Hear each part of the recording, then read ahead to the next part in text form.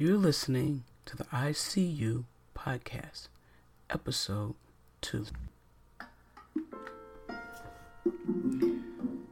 Welcome to I See You, the podcast where we explore the journey of finding the courage to be seen, heard, and valued, so you can increase your visibility, attract more of your ideal clients, and grow a business and life you love. With your host, mindset and visibility expert, Pam Hamilton.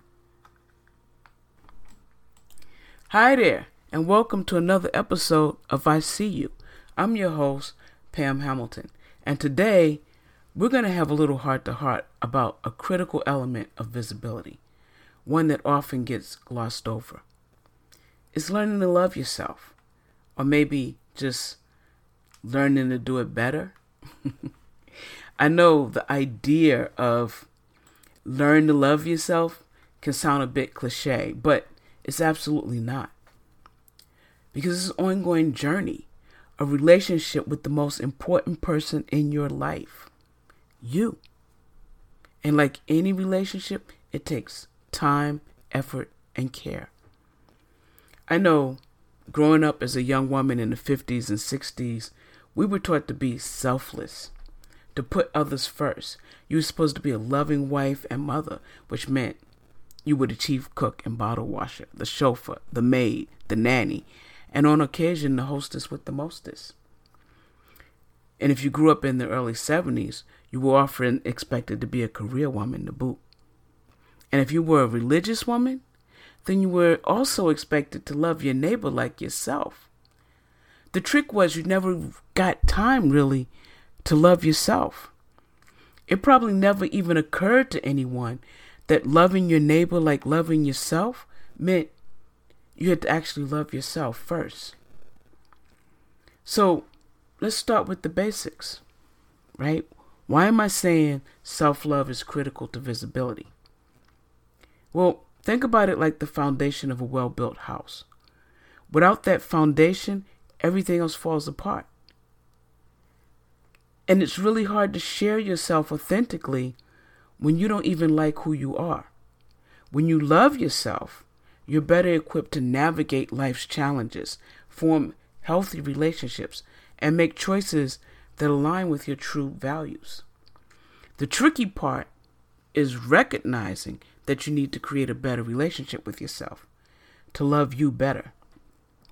I know, you probably believe you already love yourself, at least on some level, right? But ask yourself, how much time have you spent on developing a good relationship with you?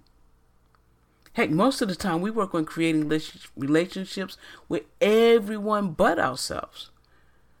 We don't see how much we take ourselves for granted and neglect our own needs and wants and desires.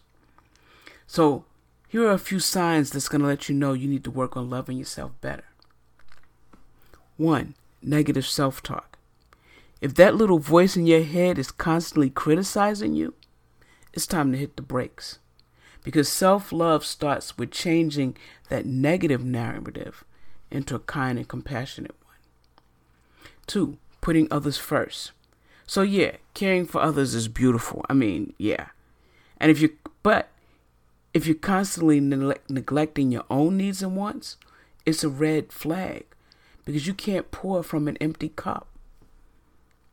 3, you're seeking external validation all the time. If you find yourself constantly seeking approval and validation from others, it's time to ask yourself why. Because true self-love comes from within, not from the opinions of others. Any of that ringing a bell for you? Hey, you're not alone. The good news is you can change that. So how do we love ourselves better? A few years ago, someone asked me, how do you tame a tiger? And I said, with a lot of love and patience.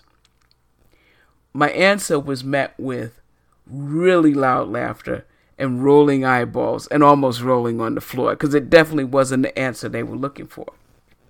They wanted me to say a whip, like those lion tamers you see in the circus. The thing is, those lions aren't tamed. They're afraid. that's different. They've been conditioned to do what's expected of them to avoid the pain from that whip. But the lion tamer has to keep their eyes on those lions. Because if they let that guard down, if they drop that whip, then all bets are off. If you've been criticizing yourself, putting everybody else first, and only feeling remotely good about yourself based on what others have to say about you, then you've been conditioning yourself too. Training yourself to stay in the little box, playing small, so you don't have to experience the backlash that comes from making a mistake when you try to reach for more. The truth is, learning to love yourself better is just like planting a garden. You nurture it, treat it with patience and compassion, and over time it flourishes. So, let me give you a few tips to help you on your journey. 1, practice self-compassion. Treat yourself as you would a dear friend when you make a mistake. Don't beat yourself up. Instead, offer kindness and understanding.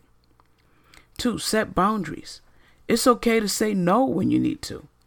Setting healthy boundaries protects your emotional well-being and even your physical well-being, and it shows respect for yourself. And number 3, indulge in self-care rituals. Find activities that nourish your soul, whether it's reading, painting, taking long walks, or meditating. These moments of self-care are like little love notes to yourself. Use positive affirmations. Use them daily. Tell yourself that you're worthy, you're enough, and you're loved. And believe it because it's true. And 5, surround yourself with positivity. Surround yourself with people who lift you up, support your growth, and radiate that positivity. I can tell you these things work because I lived them. It wasn't all that many years ago that I was just like you, invisible. I called myself an introvert and said I was painfully shy. But I was stuck in a cycle of self-doubt and negative self-talk. I didn't believe in myself, and I felt like an imposter that would be found out anytime I got complimented for doing something well. It affected every aspect of my life. But thankfully, I was blessed with a wake-up call. I realized that to be the best version of myself and to truly help others, I needed to start with self-love. It wasn't an easy journey, but step by step, I began to change my internal dialogue. I started setting boundaries and prioritizing self-care. I surrounded myself with positive, uplifting people who believed in me. And gradually, I felt my love for myself growing stronger. Today, I can say I love me and mean it. And that's allowed me to feel so much more comfortable in my own skin and be able to effectively share my light in the world. Because remember, my dear listeners, loving yourself isn't selfish. It's essential. It's not going to happen overnight, though. So be patient with yourself. It's a journey filled with ups and downs, but it's the most rewarding one you're ever going to embark on. When you learn to love yourself, you become a beacon of light and love for others. So as we wrap up today's episode, I want you to take a moment, close your eyes, put your hand on your heart, and repeat after me. I am worthy of love. I am enough. I love and accept myself fully. Really do it. Take that moment and say it for yourself. And listen to how you feel. Thank you for joining me on this journey to self-love today. And always remember, I see you.